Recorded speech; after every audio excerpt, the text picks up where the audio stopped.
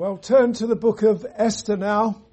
We're looking at Esther pleads for her people. Esther pleads for her people. That's chapter 7 of the book of Esther. We're just looking at the first 4 verses this morning of chapter 7. I'll read them now. Verse 1. So the king and Haman came to banquet with Esther the queen. And the king said again unto Esther on the second day at the banquet of wine, What is thy petition, Queen Esther? And it shall be granted thee. And what is thy request? And it shall be performed, even to the half of the kingdom.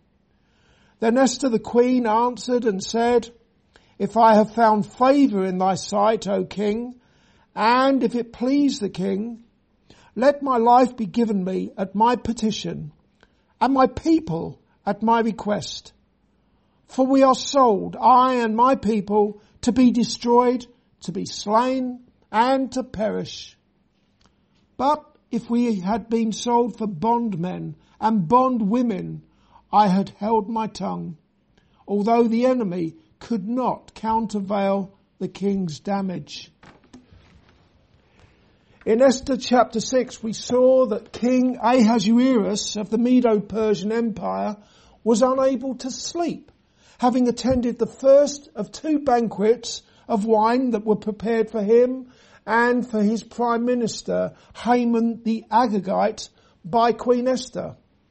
Consequently, the king had the chronicles of the kingdom read to him, and he heard that even though Mordecai, who was a Jew, and he was the adoptive father of Queen Esther, even though he had foiled an assassination plot against the king some 5 years earlier, Mordecai had never been rewarded or honoured. After the king's sleepless night, Haman came to the palace to gain permission from him to hang none other than Mordecai the Jew on a 75 feet high gallows that were made especially for Mordecai. Before Haman could even open his mouth to speak, the king asked him what should be done unto the man whom the king delighteth to honour. Haman, wrongly thinking that he was the man, suggested dressing him in royal robes, putting a crown upon his head, and parading him through the streets of Shushan, on the king's horse no less, whilst proclaiming, Thus shall it be done to the man whom the king delighteth to honour. To Haman's horror, the king then instructed him to do precisely that to Mordecai the Jew. Haman later went home with his head covered after doing as he'd been commanded by the king. At this point, it's worth reminding you that as a consequence of Mordecai having refused to bow down and reverence Haman, Haman had secured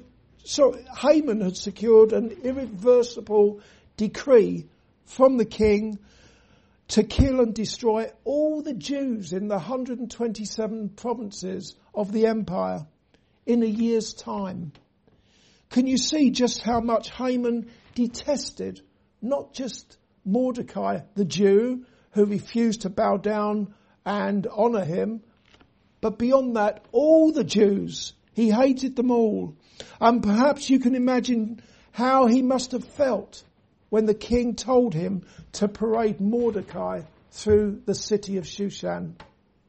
What humiliation.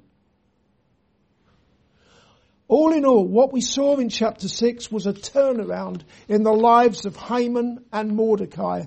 The proud and boastful Haman was being brought low and would soon be hanged on the gallows that he had erected for Mordecai. We won't be looking at that today. That's for next time. Whereas Mordecai the Jew was being exalted. If you reject coincidence and you reject good luck and bad luck, then you will surely see providence at work in the lives of those two men, as God was bringing about the deliverance of the Jews from destruction, which had been devised by the wicked Haman. You'll understand the importance of this turn of events if you appreciate that less than 500 years later, the Lord Jesus Christ came into the world to save sinners, and Jesus was born a Jew. In today's passage, chapter 7, we shall see what happened when King Ahasuerus, accompanied by Haman, attended the second of two banquets that had been prepared by Queen Esther. It was the day after the first banquet, and it was the same day that Haman suffered the humiliation of parading Mordecai the Jew through the streets of Shushan. Look again at verses 1 to 3 in chapter 7. So the king and Haman came to banquet with Esther the queen. Again, that's the second banquet there. And the king said again unto Esther on the second day at the banquet of wine, What is thy petition, Queen Esther? And it shall be granted thee. And what is thy request? And it shall be performed, even to the half of the kingdom. Then Esther the queen answered and said, If I have found favour in thy sight, O king, and if it please the king, let my life be given me at my petition, and my people at my request. At the second banquet, King Ahasuerus asked the queen, What is thy request? And it shall be performed even to half of the kingdom. That was the third time that the king had made such a generous and no doubt highly exaggerated offer to the queen. The first time was when she first approached him, having fasted for 3 days. Not just her, but all the Jews in the kingdom had been fasting for the previous 3 days. On that occasion, she responded to the king's generous offer of up to half the kingdom by simply inviting him to attend the first of the two banquets of wine and to bring Haman with him. The second time was at the first banquet, and on that occasion the queen simply invited the king to attend the second banquet the next day, again with Haman. Now that the king had made that generous offer for a third time at the second banquet, Esther finally pleaded for the lives of her people, the Jews. In verse 3, the queen was wise to bring to the king's attention first and foremost that her own life was in mortal danger. It was far more effective for her to begin her plea to the king with the words, Let my life be given me at my petition, than if she'd simply just pleaded for the Jews. As to why the queen pleaded for her life and the lives of all the Jews, only on that third opportunity, the third opportunity when the king said, What do you want? I'll give it to you up to half of my kingdom. Why did she wait for that third opportunity? Perhaps there was some timidity, some fear, some apprehension on her part. Or else perhaps all along she was patiently waiting, praying to God, waiting for the right time to speak up. Although, while she was waiting, she would not have known that in the meantime, Haman would have had gallows built for Mordecai. There's no way she would have foreseen that. Neither would she have had any idea about what would take place in between the two banquets, what with the king's sleepless night, followed by Haman parading her adoptive father Mordecai through the streets of Shushan, with Mordecai sitting on the king's horse, wearing the royal robes and having the king's crown on his head. She would not have foreseen any of those things when she kept quiet instead of speaking up. Whatever the reason was for Esther's missed opportunities, behind the scenes, God was busy working out his purpose in his time. As it is written in Ecclesiastes chapter 3, To everything there is a season, and a time to every purpose under heaven, a time to be born and a time to die, a time to keep silence and a time to speak. And that time is God's time. Even the exodus of the Jews out of Egypt was in God's perfect time, to the very day, as it is written in Exodus chapter 12 and verse 41. And it came to pass at the end of 430 years, even the selfsame day, it came to pass that all the hosts of the Lord went out from the land of Egypt. I've always loved that verse. I can remember donkey's years ago now when my old pastor first brought that one to my attention. Even the selfsame day, the Jews had their deliverance out of Egypt. God's perfect timing. Nothing random about it. As for the Lord Jesus Christ coming into the world to save sinners, that most certainly did not happen on some random day. As it is written in Galatians chapter 4 and verse 4, but when the fullness of the time was come. What does that mean? When the fullness of the time had come. It's God's time again, isn't it? God sent forth his Son, made of a woman, made under the law, to redeem them that were under the law, that we might receive the adoption of sons. And because ye are sons, God hath sent forth the Spirit of his Son into your hearts, crying, Abba, Father. So there you have it.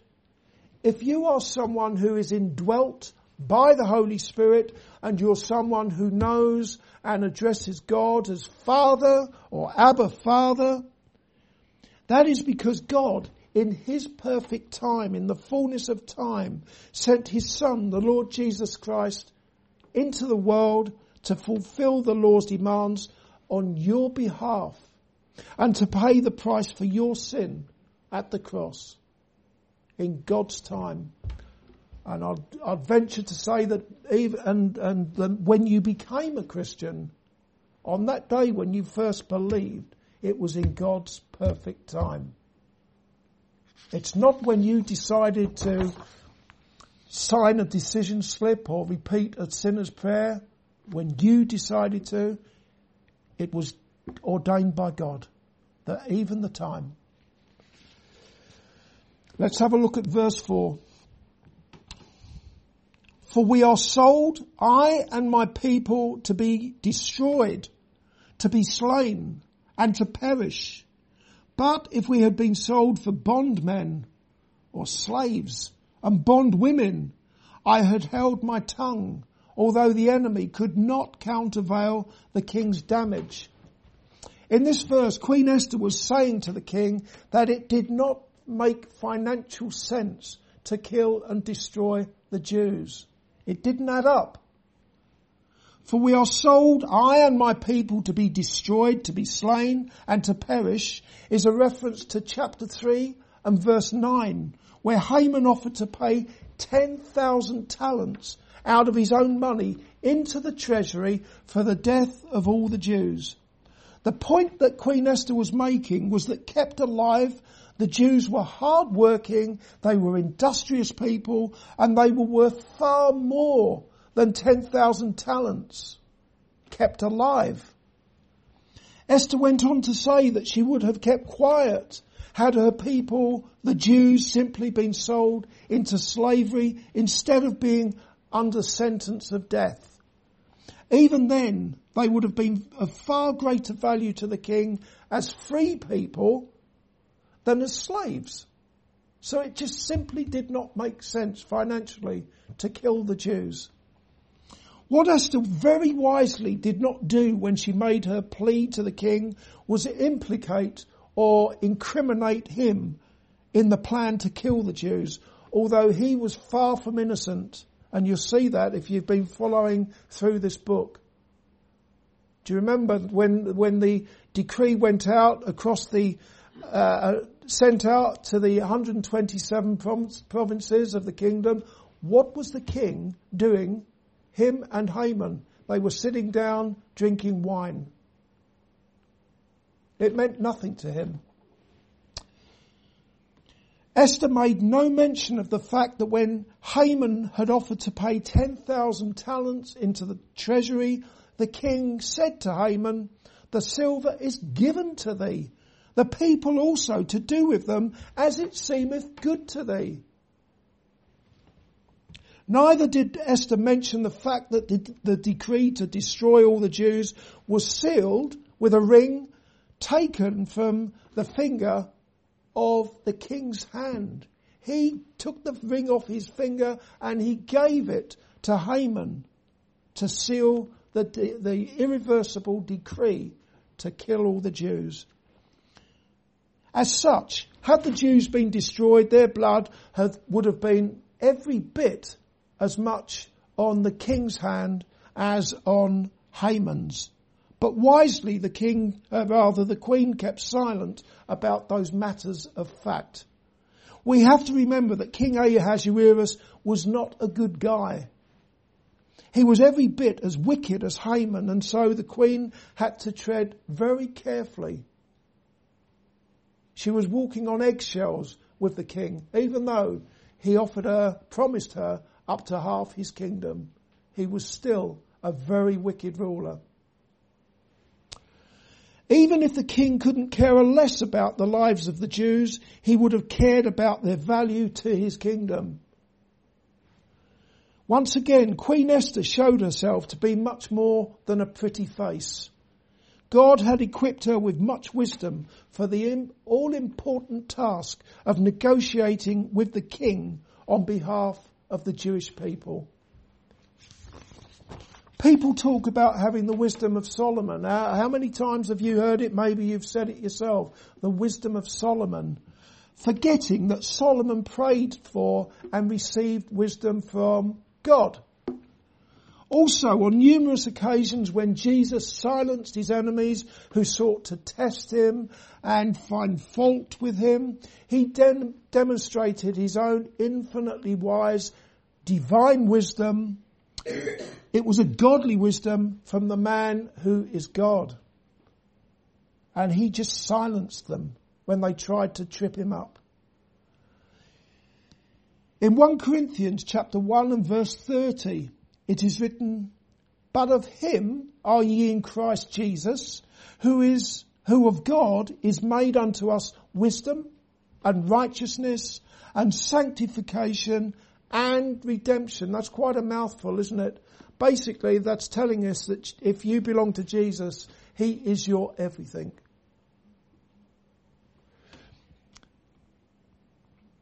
Including your wisdom. As such, yours is a wisdom that comes from God.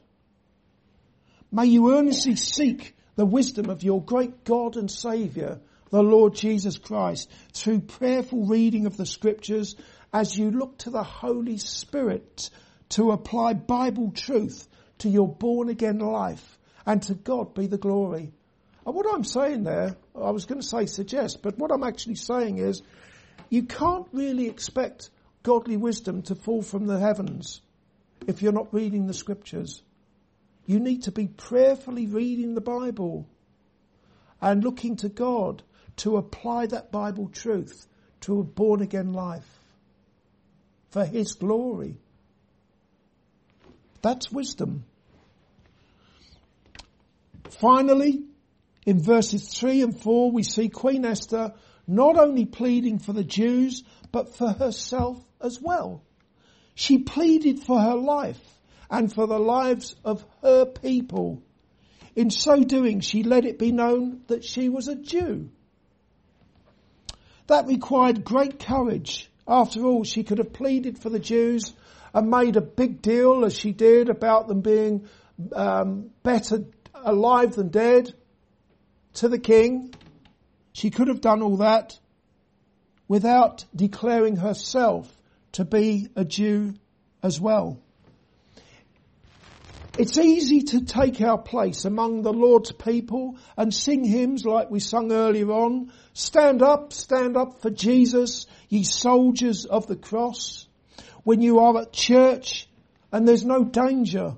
But it's quite another thing to nail your colours to the mast as belonging to Jesus when there is a risk to your life. There are many Christians in various parts of the world who pay the ultimate price of martyrdom for not hiding their light under a bushel, and great is their reward in heaven. Here on our little island, the worst that Christians are likely to experience as a result of openly declaring their faith in Jesus is what? Insults, persecution in the workplace, and perhaps financial loss. That's a biggie, isn't it? The financial loss.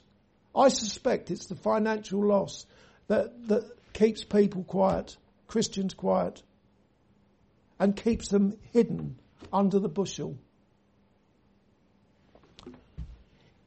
If ever you feel yourself avoiding or shying away from confessing Christ because of repercussions, just remember that as a Christian, you are still in this world for a purpose. What are you in the world for? To build an empire for yourself? To save up for holidays if ever we get to go on holiday again? For the new car? Why are you still in the world? It's because you are here to glorify Jesus, the King of glory, who made himself of no reputation when he came into this world. And he suffered, and he bled, and he died on a wooden cross, bearing away your sin. In turn, it is given unto you not only to believe in Christ, but to suffer for his sake. I've taken that from Philippians. It is given unto you not only to believe in Christ, but to suffer for his sake. In other words, claiming to be a Christian without suffering for Christ's sake is every bit as ridiculous as claiming to be a Christian and not believing in Christ. You wouldn't imagine someone to be a real Christian if they don't believe in Jesus. Well, it's given unto you not only to believe in Jesus, but to suffer for his sake. The two go together. Remember that. Think about it. Even on this little island of ours, you really need to think about this. And if you never suffer for Christ's sake, that ought to ring alarm bells. Last of all, if your people whom you loved were facing death, you might well plead for their lives and perhaps even risk losing your own life in the process. Yet it has to be said that unless you die first, those people who you are prepared to plead for and even lay down your own life for, obviously I'm talking about family here and perhaps even some friends, you've got to realise that unless you go first, they're going to die anyway. Therefore, what is the most pressing need for those people whom you love and who will die and they will meet their Maker? It is to hear the gospel and to be reconciled to God through faith in the Lord Jesus Christ. That is the most important thing for anyone in this world, to be reconciled to God through faith in Jesus. Everything else pales into insignificance in comparison. If you love people enough to imagine that you might even risk your own life interceding for them, then don't be too scared to talk to them about the Lord Jesus Christ. Furthermore, your love for others ought to extend beyond your family, beyond your circle of friends, to your enemies. Pray for their salvation. Pray for opportunities to speak to them about the love, the mercy, the grace and the justice of God that was manifest at the cross where the Lord Jesus Christ sacrificially laid down his life. Amen.